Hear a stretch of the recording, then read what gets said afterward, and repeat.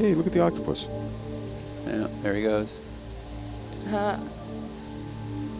he looks mad. Hey, that's mine. My name is Fabio. I'm a scientist, oceanographer with Ocean Networks Canada, specialized in deep sea environments. Okay, full wide. Coming out full wide. Oh, look at that cute little octopus. He's not happy. I'm going to push him past the bottle. It's amazing to see the octopus basically fighting for its home, right? They made home on this platform of one of our instruments in the seafloor, and yeah, it was fighting with the ROV. The ROV was trying to get his way. He's definitely claimed this.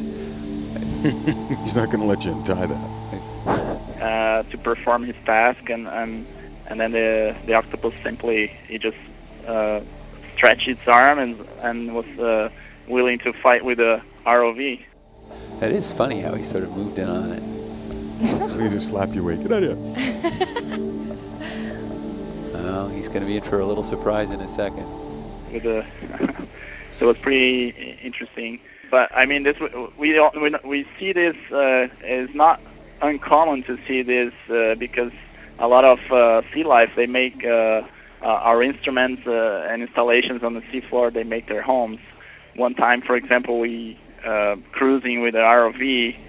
Well, this is not particularly in one of our instruments, but we found a rice cooker, and there was an octopus inside the rice cooker when the ROV opened its lid with his arm. Come on, Mr. Octopus. Get out of here, kid. You're part of me.